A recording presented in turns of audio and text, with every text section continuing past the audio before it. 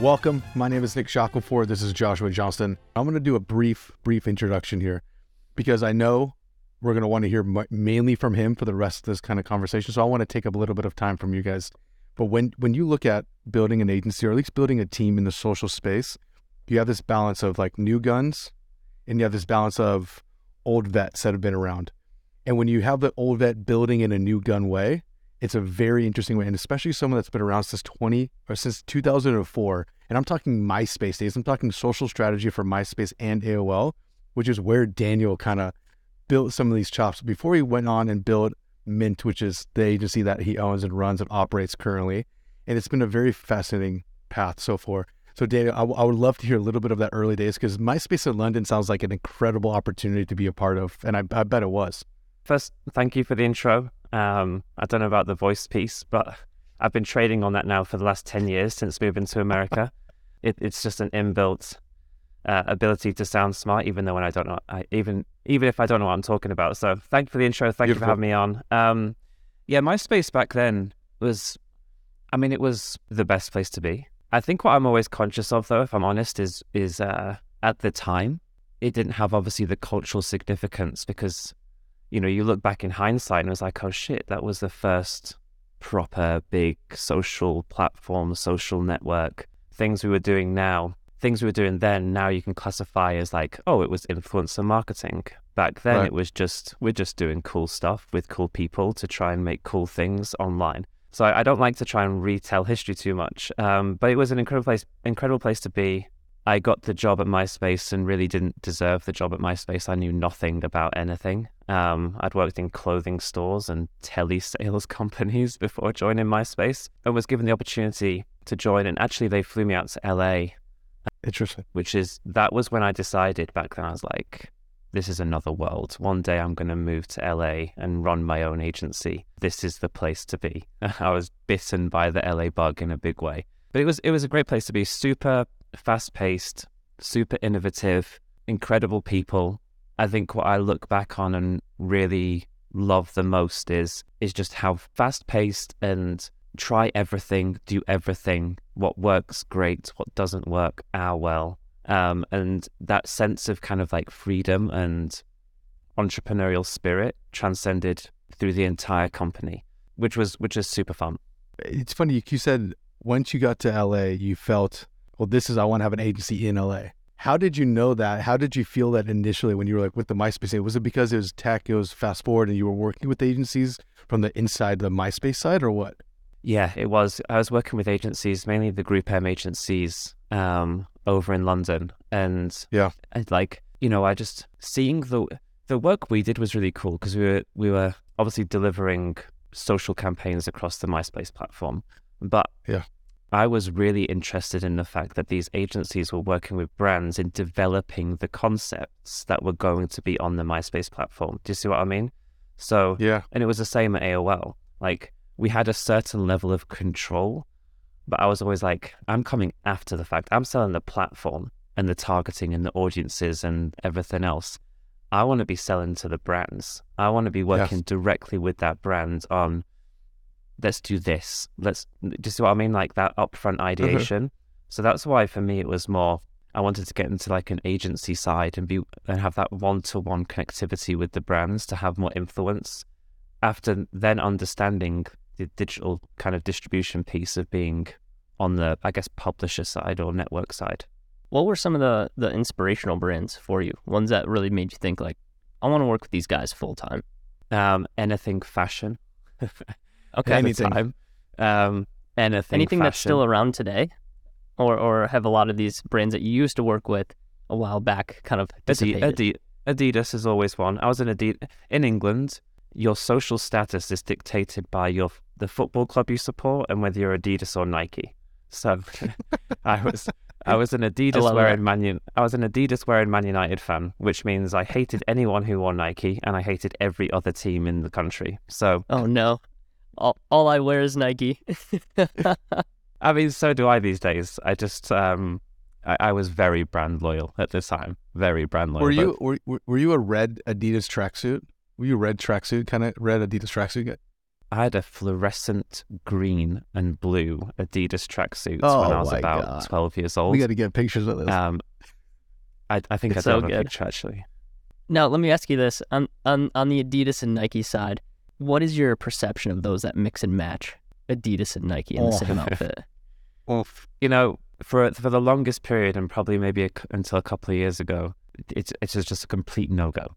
You do not mix and match brands. Like, it's sacrilege, right? You should be, that's not allowed. However, I found myself the other day wearing Nike Air Force Ones and Adidas socks, and I looked down. I was just like, what the has happened to you? What has happened to you?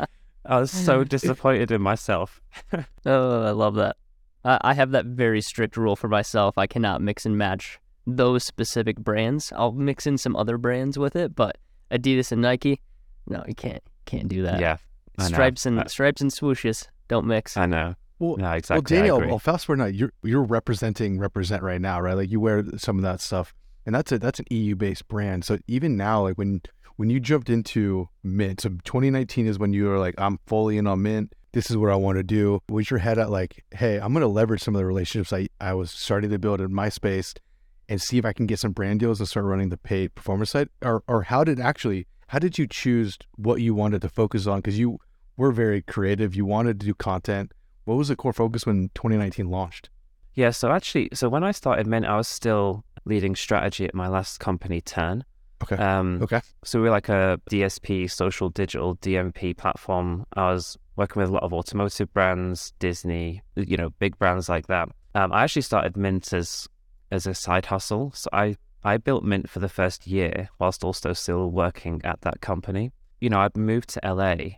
The people that I'd met, the people in my network, they owned brands. They were trying to get into the brand game. Well, not trying to get into brand games. They were scaling their own brands. And one of the first brands actually was a fashion brand out of San Francisco that a friend of mine was a part of. And yeah, it really was about, when you're at that level of working with the size of brands I was at, some of the fun and impact got taken out of it, right? It was more about contract negotiations. And if we shave off a 0.5% of what we're charging you to run your social on our platform, then all the fun got taken out of it for me. Okay.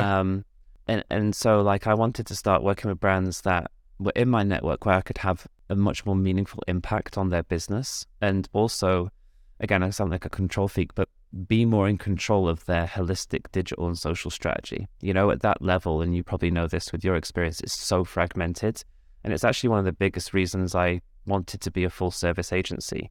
Because I remember I'd be going into these, partner agencies of these brands, and it's like, you're gonna be talking to the performance team, but only the performance team that does retargeting. I was like, okay, so what about the acquisition team? Oh, that's a separate team. What about the brand team? Oh, they're separate. What about the search team? Well, we've got brand search and non-brand search, and they're separate teams as well, and sometimes even different agencies. And I was like, how is that efficient? How can you have all these different teams who don't talk to each other running your digital and social strategy?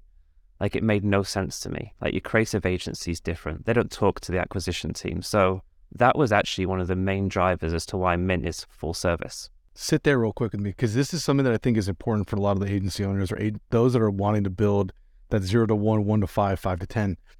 We all get in the game. Usually it's the core reasons of like, A, I want to help as many brands as possible, or B, I'm really good at a specific thing. I'm good at paid media. I'm good at content. I'm good at email. I'm good at something. And so you get in this with like this large heart that you're wanting to serve, right? You want to build, and you get in there and you're all of a sudden realizing it's all fragmented, and you might be really good at that. Like, you might be really good at Facebook. I'll speak for myself. I was the Facebook guy. That was what they knew me for. And you get in, you're like, well, actually, you don't just need Facebook. You actually need CRO. You actually need content. You actually need paid. You need email. You need all these things. Did you hit a point when you started going like, hey, I'm not only leading strategy, but I'm having to run the media, I'm having to hire for this. Where did you find like that pull of like, crap, I really want to do this thing, but I can't because I have to do all these other things? Is that something that you start thinking about? And when did you think about that? Really early on in my journey in the space. And that's a really good point. Like you said, you were the Facebook guy. So yeah, that's you went down that strength. Like, I wouldn't say I was the best at like, I wasn't like in platforms buying media. I was always holistic strategy. Do you see what I mean? So I was always viewing things from a very early point, the interconnectivity of everything, from a digital and social standpoint. And so to me, it was very frustrating actually to almost be trying to guide like an omni-channel strategy, but only actually having control over two. And sometimes those two channels were even subsets of the broader channel because of the limitations and just how contracts were agreed and stuff like that. So to me, it always felt really inefficient and ineffective to have everything so fragmented. And I think you look at the world I operate in now, and maybe we operate in now, it's not the huge Fortune 100 brands, or maybe it is for some of us in certain cases, but I think there's a lot of benefits from an efficiency standpoint, from a performance standpoint, from even a vendor management standpoint, to have consolidation where each part of your digital social strategy is talking to each other. The speed at which you can execute, the connectivity, the consumer experience. What's the phrase? Paul not stealing from Peter or something like that, right? Just trying to protect your individual channels as an individual agency or group or person. I think it provides misaligned incentives, and it always has in my career at all those brands, all those agencies. There was always like a push-pull of like, well, I'm trying to protect what I run for you. I don't really give a shit. I don't really give a shit about what the other channel's doing because it's not in my best interests. Yeah. And I don't like that. It doesn't help the brand. So when you were heading down this omni-channel approach, you said it was a thought that you had very early on when starting the agency. How did you, because clearly your bandwidth is limited, right? How are you bringing in all these other channels that maybe you're not specialized in? Are you bringing in contractors? Are you bringing in other agency partners? How did you start to cultivate this omni-channel agency? That's a really good point. So when I first started Mint, like I said, it was on the side. I was doing everything with Samantha, who was doing like the influencer and organic social piece. Because back then, organic social, it's kind of done this. Like it was really cool. Then no one gave a shit, and now it's cool again. But it was so true. It was having a moment at the time. So I was doing overall strategy, and I was good enough at running paid and search and email and website. I was good enough for the 4 or 5 brands that I picked up on kind of day one that I could be meaningful. And I actually was working with a couple of people who worked at my past companies who really understood media buying and really understood aspects like that. And I did initially work with contractors, but then when I realized the potential and what I wanted to build, like I very quickly went down the route of trying to build a team, which is obviously super challenging, right? Because at the time it's like, hey, come and join my 2-person company, leave your job at X agency where you've got great benefits and you earn lots of money, and trust me, one day it'll be worth it. So there's a push-pull around that, right? Of like how to build a team when you're at that size. That, well, if you're full service, you're a master of nothing. I think we made the right steps of bringing in the right expertise in our hiring process, so that actually we, we're 3-4 years down the line now, we have experts in each of those places versus generalists. So it kind of comes together quite nicely. But initially it was, it's that picture where the front of house is all seamless and the back of house you're just spinning plates, right? Like it was a bit of that.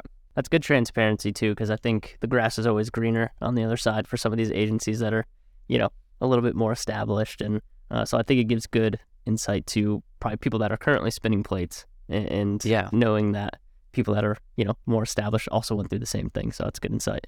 Yeah, for sure. What we're going to do, as soon as I kind of get back after this ad read, I want to ask a couple burning questions I've been wondering about this.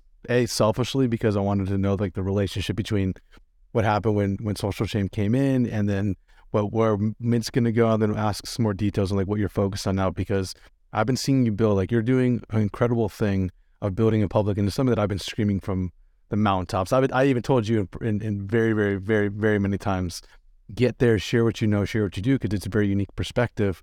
And then I have to ask a couple of questions of the difference between the landscape in the EU and the landscape in the US, because I know you sit right in between. It has a very unique perspective. So We'll see you guys in a second after this ad read real quick. All right, people, if you haven't done this already, you need to do this right now. Pause the podcast, go take action. There's a link above, below, or in the show notes. Join the Triple Whales Partner Program, where you can get up to 20% off the leads that you send through, which is an incredible amount of revenue. And I think it's worth your time and effort for a little bit of action that you're about to take right now.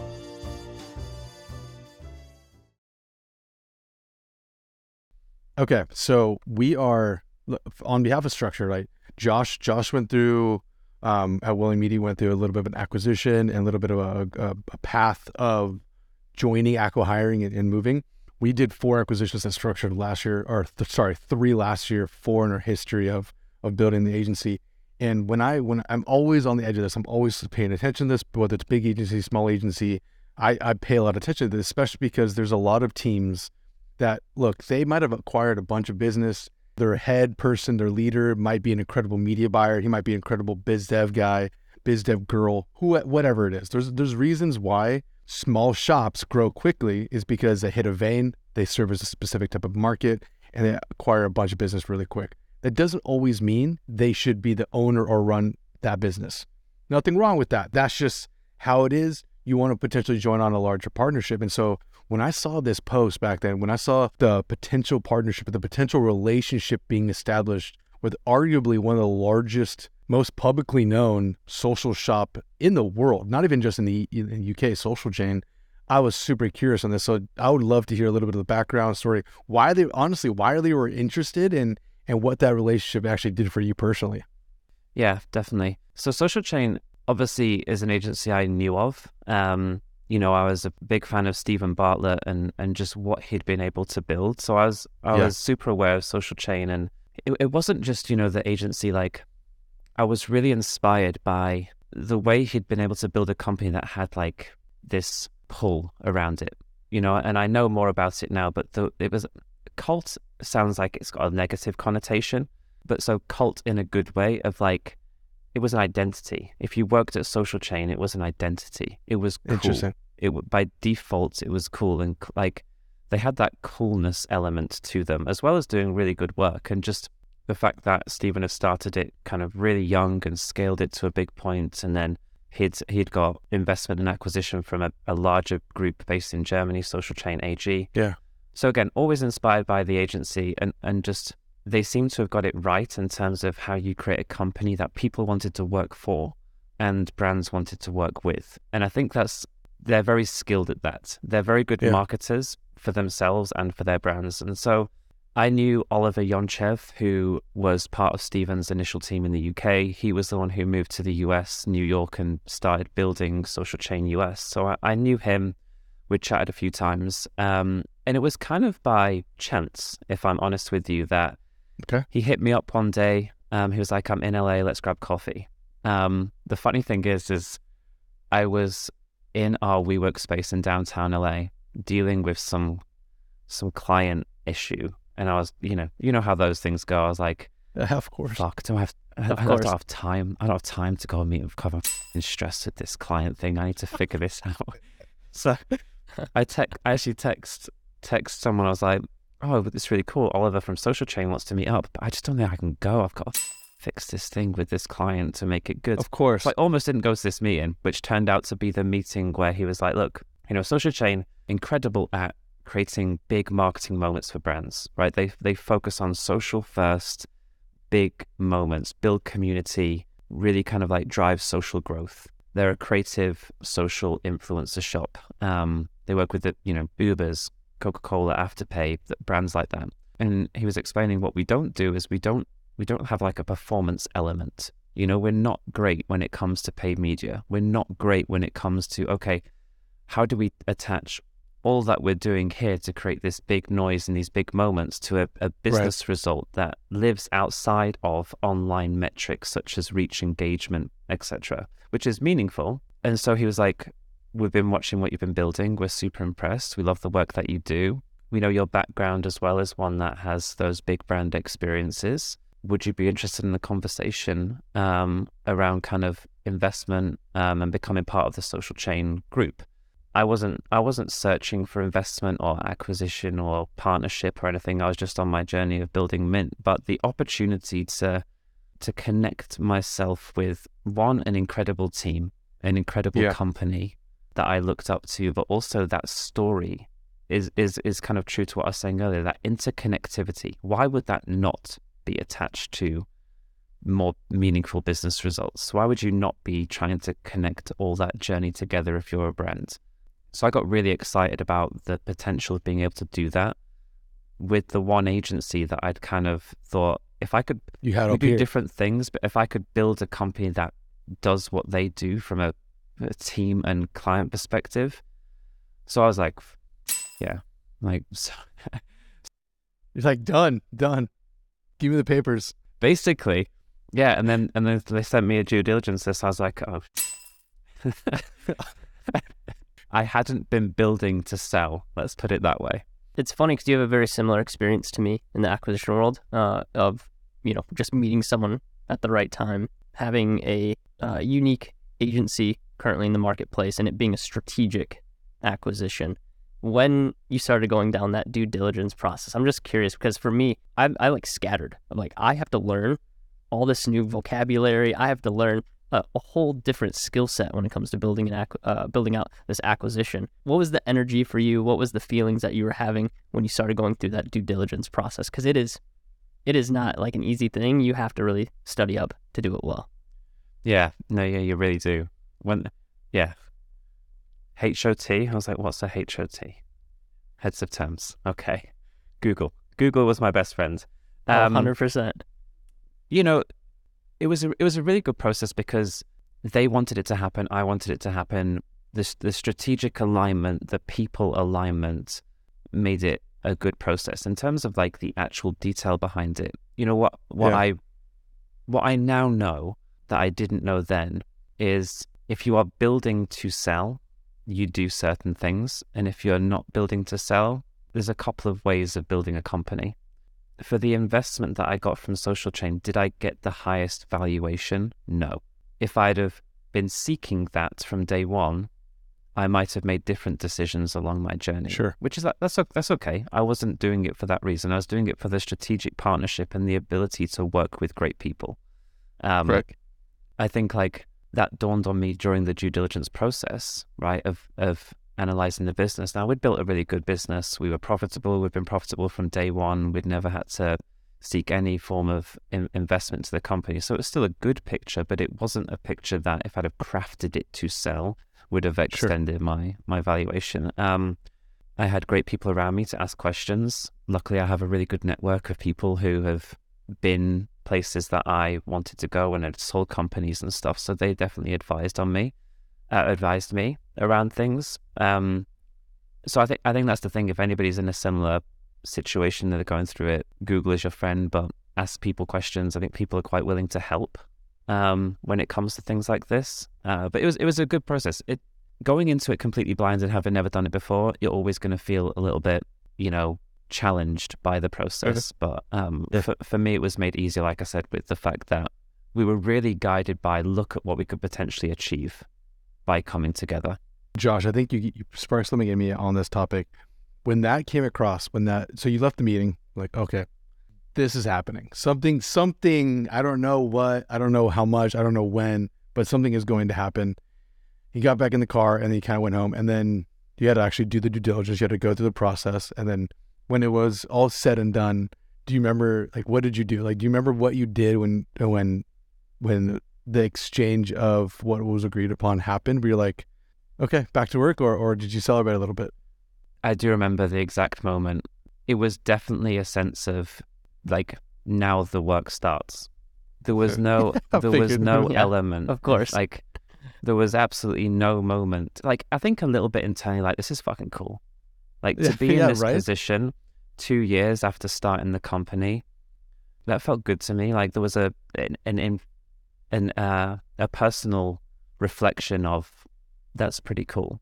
And the one agency that I looked up to, not that I don't look up to other agencies, but so I mean, like, the one aspirational agency, and they're the ones that have decided they want me to be part of their, like, there was definitely that moment. But in terms of, anything else. It was definitely like, okay, Oliver actually said it right to me when I was with him recently. I think what the whole social chain journey did and what I felt during that moment is it raised my own expectations of what I could achieve. It wasn't like oh, this is great, I can just chill out, like just keep doing. Yeah. It made me think I need to elevate myself. The whole company has to elevate. I started thinking bigger, like bigger possibilities. He kind of made me realize that that's what had happened. And since the social chain investment and kind of the trajectory Mint is going on, it's definitely true. I don't think there's been any moments where, like, as you grow, you achieve this. It's like, oh, I'm kind of done. It raises your own expectations of yourself and what's possible for the company. I agree with that. There's nothing more true. It's just another chapter. You start at the beginning. You're just like, okay, on to the next play, on to the next move. Because look, you think about it now, you guys are around 50 plus people at the shop, US based, UK based, and other countries. Is there a difference of, let's say, clientele? I'm going to ask difference of clientele from stateside to broadside, and then difference of employeeship on stateside and abroad side. So talk to me about like the clientele of the US side versus the UK side. There's a huge difference. And we work with quite a few UK and European brands. The US is obviously our biggest market, but we have a team in the UK. That team services external brands as well as internal social chain brands. There's cultural differences in terms of people. There's differences in terms of marketing. I would say, and I always felt this actually when I worked in the UK to the US. The US is more advanced in terms of where we're at in marketing. We are more advanced, and throughout my career that's always been the case. I would say like the UK and EU are behind when it comes to what we're doing, the tech, the platforms, everything else. To put an example, like in the UK, SMS is no. Yeah. You don't text people marketing messages. What are you talking about? Kind of thing. It's kind of seen as not the thing to do. What I will say about the UK though is there's great brand agency scene. There's some incredible brands, incredible talent, incredible people that are doing really good things. I think the interesting thing is most British brands, what they're doing, and some will disagree, but my perception and the brands I talk to is it's not a case of in the US where it's like your home market is your biggest market. So the overriding thing for so many brands that aren't in the US is, well, let's get to a point where we're doing well, but then go to the US because that's where the money is. Do you see what I mean? I think we've leveraged that. Sometimes from an agency standpoint of like, well, we are US based, we know the market, we understand it, but it has to be at the right time for that brand, right? To think that, well, we can only get to a base level place in our own, in our home country, but then take that and somehow replicate it at greater scale in the US. That's seen by most brands in the UK, I think, as the path to go, and I don't think it's always the right one. If you can't establish something in your home country, just thinking that because the US is bigger, it's going to unlock your performance just by the fact of it being bigger, I think it is a little bit misguided. We actually had a brand that was trying to do a launch in the States, and they're a supplement brand, smart, well branded, and we were jumping on a call with that team so consistently around creative strategy, and the way that the UK takes the romanticism of creative and brand and positioning and all that. It's so, I was like, is everybody over there like this? Are they so emotionally tied to all the content of the brand? Is this real? Is this how you guys are? Yeah, I'd say so. Yeah, that's actually a really good assessment. Yeah, I'd say so. Because I was like, look, you come to America, like you mentioned, it is a big.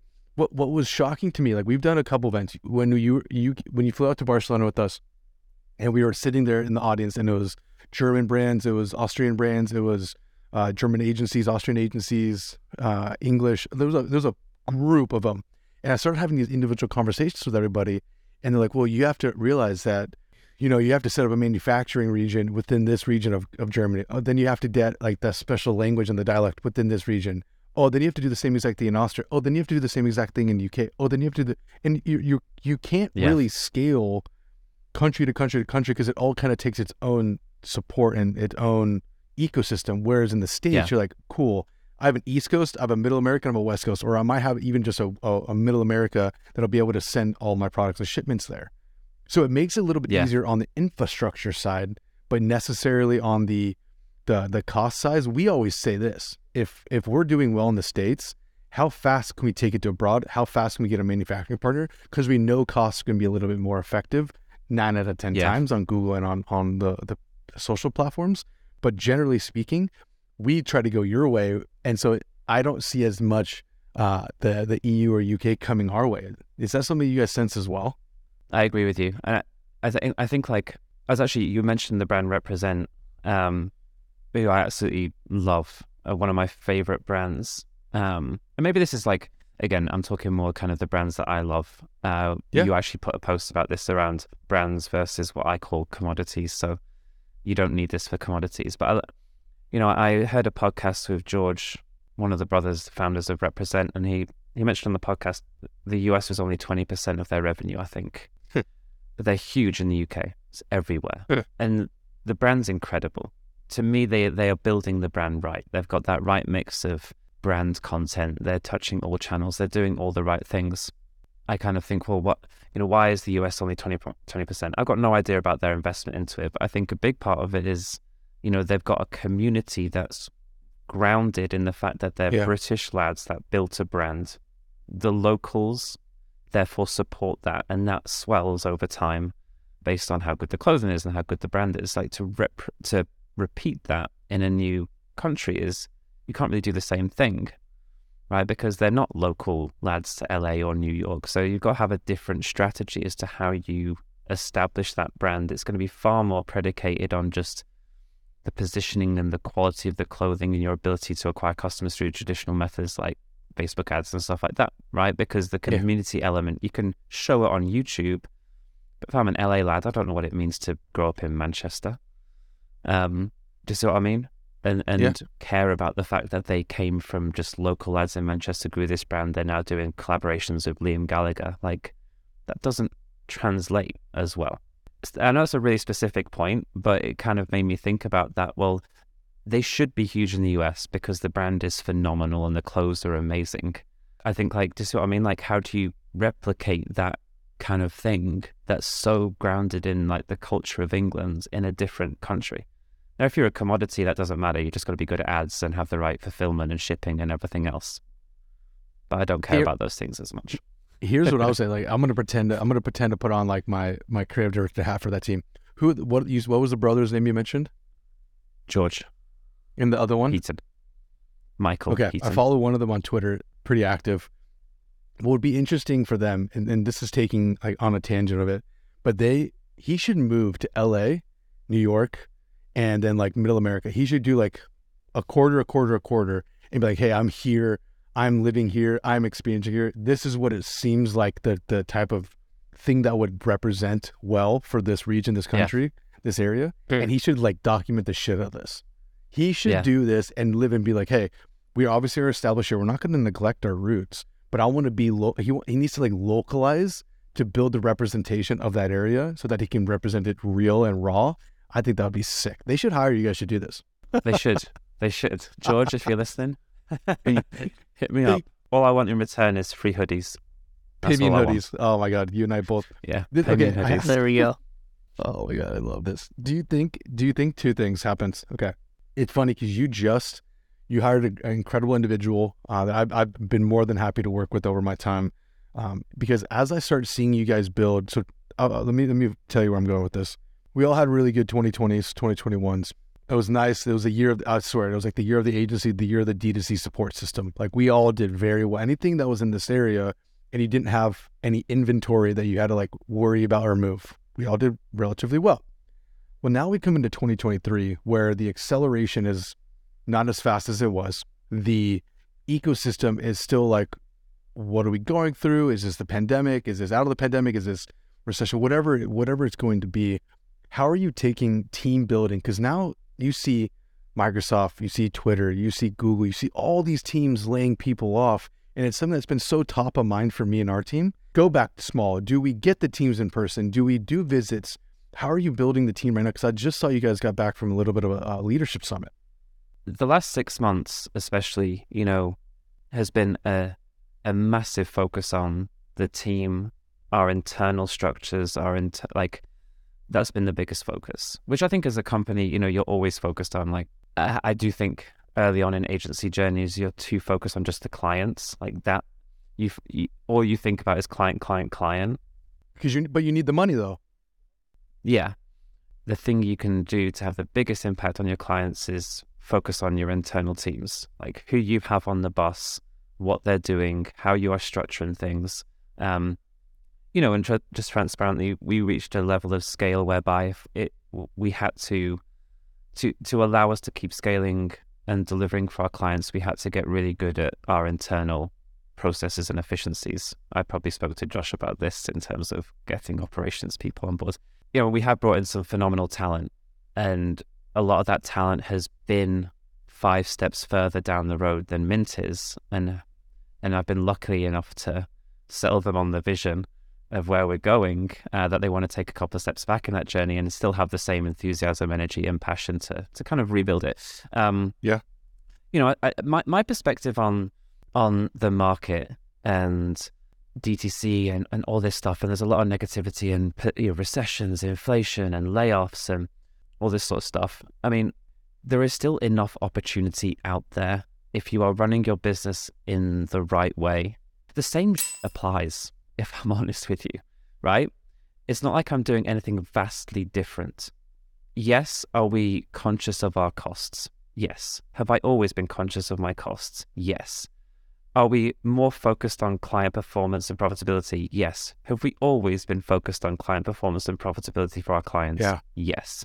So what I would say is, I don't want to paint some rose-tinted glasses picture of there aren't challenges. But what I'd say is it comes down to the fundamentals of how am I running my business and building my teams to a way where we're not over-leveraged, where we're going to have to make decisions if things don't continue to grow in the same way that they have. Right. Are we really focused on the best service and performance and profitability for our clients and over-delivering on what we say we're going to do? Those fundamentals ring true now as they did a year ago, as they did 3 years ago, as they did in 2005. It's always been, the fundamentals remain the same. And I think you look at companies like Microsoft and the big tech companies doing layoffs. I'm a very different business to them. I think it's obviously really sad for those people. They'll find jobs. Hopefully they'll get opportunities and everything else. I'm not being blasé about the impact on those people, but they operate a very different way of having to manage headcount against share results and share prices. I'm not playing that game, right? And I think in our space, what do brands need? Brands more than ever, if there's going to be challenges, need partners of expertise to help them drive their business forward. Now, that might not be 50% year-over-year growth, but what it might be is efficiencies and really double down on my customer experience, really increase my customer LTV. If there's one shift that I've seen that, again, I think is opportunity for agencies, or the right agencies, is it's not always about just foot on the gas, fucking go, right? Not only from a macro year perspective, but even on a month-to-month perspective, right? There's the seasonality, there's stock levels, there's all these things that it's a constant it's a constant game of push and do this, push, so I think if it's not the year that DTC is going to, economic world is going to continue to scale massively like we saw during the pandemic, which to me was an inflated curve anyway, sure. Right? The fact that so many big companies thought, oh yeah, this is just going to continue. Let's plan against that is kind of unreal. Companies didn't realize this is going to be a bubble during this period of time. It's probably not going to continue on that trajectory. Yeah, that blows my mind that more people didn't realize that. My view of from an agency standpoint is brands more than ever need expertise in areas and understanding what is still business results and success for that brand and delivering against that as a strategy, I still think there's a lot of potential. There's a lot of wins. We're seeing great results for some of our brands. The narrative that DTC is dead, e-commerce is dead, Facebook ads don't work, recession, inflation, I'm not seeing and I don't buy into. One thing I want to circle back around to real fast that you mentioned that just kind of piqued my interest was your ability to attract a high level of talent, even though it was maybe a step backward for them. I think a lot of that shown through a culture that people believe in, and culture with remote teams, and especially teams that are in multiple different time zones across UK, US, that is something extremely difficult to cultivate a culture that is streamlined. What are you guys currently doing? I think I saw on a LinkedIn post something about a wins channel that you guys have company-wide, but I'd be curious to hear more about what you guys do to develop the actual culture. We have things in place, right, where we have a wins channel where anybody in the company, any win, anything that they're proud of, that they're getting good feedback of, or something that is, like, we achieved this result, drop it in, give context. What's the win? Why is it a win? What's the data to support the win? And that's popping off a few times a day, which I love to see. And also it helps me with my content on LinkedIn. So keep that going. I love it. We have like an innovation channel, which is like, that's a great one. Also a channel for people to just ask general marketing questions that they would want answered and just take that and do a little LinkedIn content about that. We have an innovation channel. What are other people in the space doing that you think is cool that we should do? What cool brand campaign did you see? What cool ad? What cool anything? Drop that in there. So we have a lot of that stuff. We obviously have a weekly huddle, which is more about celebrating what we're doing, discussing where we need to go as a company. It's more of a cultural thing outside of like SLT meetings where we're talking business results, more OKR driven stuff. Those things that we do, but I think it's just my ethos as to how I want to build Mint, which is a people first ethos, right? Like you have different types of leaders. And I truly think it starts at the top of like how you communicate, how you live and how you do your work. That transcends down across the whole company. People look at that. People pay attention to that. Yeah. More than maybe you'd think if you're a leader that doesn't think about these things, right? What I post on social is seen. Like how I am in meetings is seen. There's not to produce any kind of like paranoia if you can't live your life, like do your thing. But sure, we're a people first company. Do we always get it right? No. I always caveat that of we don't always get it right. But my true goal when people ask me what I want to do with Mint is it really is less about like some revenue figure or anything. It's I want to build that company where people love working for it, right? Where they're proud to work, where they're proud to work at the company because of the work they do, what it allows them to achieve. We actually talk about this in our hiring process. Why are agencies bad to work for? It's fast paced. You got you're on multiple clients. It's always a balance. Things move quickly. Things change quickly. But why is it great? You learn so quick around many aspects of business and digital, right? You learn so quickly. And I think like the ability to bring in talent is based on those two things. Like we're a very people first company. We do cool work and I know exactly where I want to go. I know exactly what I think the opportunity is that we haven't realized. And I know that we can get there if we do X, Y, and Z. And it really is about like, we got our teams together in New York for 2 days of offsite. That people building to me is, and time in person is absolutely crucial. We are going to be moving to a much more in-person way of working because I think you can't replicate your ability to move at speed and build relationships better than in person. I think we've done phenomenally well as a remote company. I had one-to-ones with everyone in our company, like 50 people. And when I said to them, what do you love working about Mint the most? Number one on every single person's list was the team and our collaboration.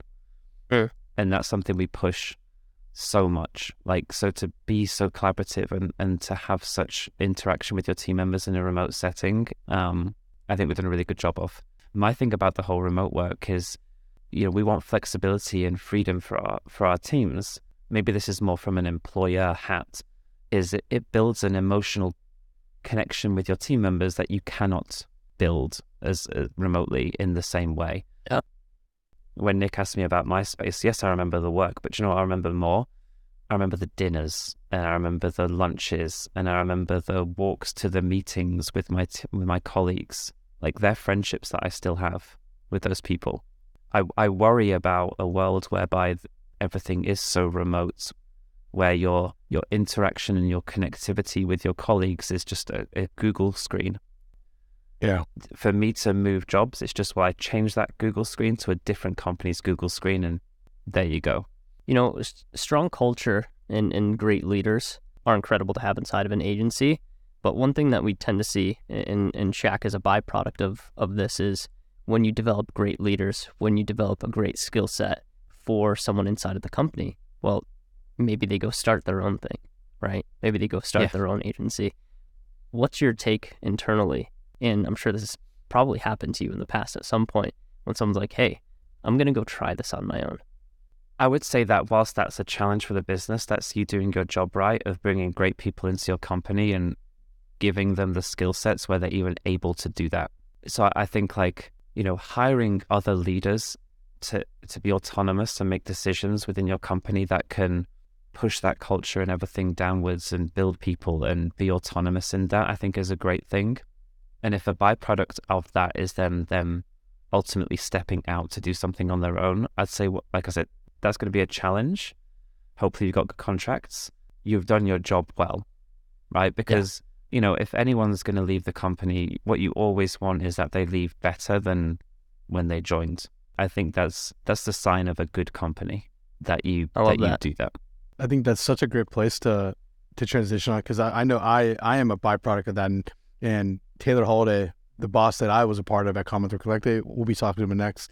We have Savannah Sanchez that was with me. I was actually a manager at Common Thread, and she went and built her own thing. And the last thing I'll call on that, Daniel, I'm so thankful for your time that you spent with us and the honest answers that you're giving us. There's a lot going on here, right? And I think in the agency world, which is why Josh and I are on this mission to break down the algorithm of the agency. Like, what does it take? What are the nuggets? Because not many people are talking about this. You can get into various rooms, you can get into various masterminds, but in terms of like free content that people can kind of consume and start seeing like, oh, I'm at that stage that Daniel was at when he left, or I'm at that stage that Josh and Nick were doing when they were just about to grow or get bought or buy somebody. I think all this stuff is extremely important. So I have to say thank you, because I have a couple more questions I wanted to go through, but I think we're gonna have to push that to a part 2.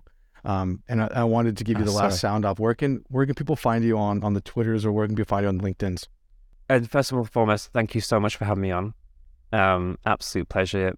Huge respect for you too. Love everything that you're doing. You're great friends, great people to have in the network. So thank you so much. It's a massive honor to be on. Whenever Nick invites me to anything, I'm like, oh, okay. I'm doing something right. So thank you very much. And we could talk for hours about this stuff, because I live and breathe it every day. Best place to find me, LinkedIn, just Daniel James on LinkedIn, and Twitter, although my Twitter game isn't as strong as my LinkedIn game, but on Twitter I'm FooDog85, which is not good for the personal brand, but FOODOG 85. Reason being, I have 2 foo dogs tattooed on my chest. Oh my gosh. I love it. Well, thank you, brother. I can't wait to see you soon. And we'll see you next time on the Agency Algorithm. Thanks, guys.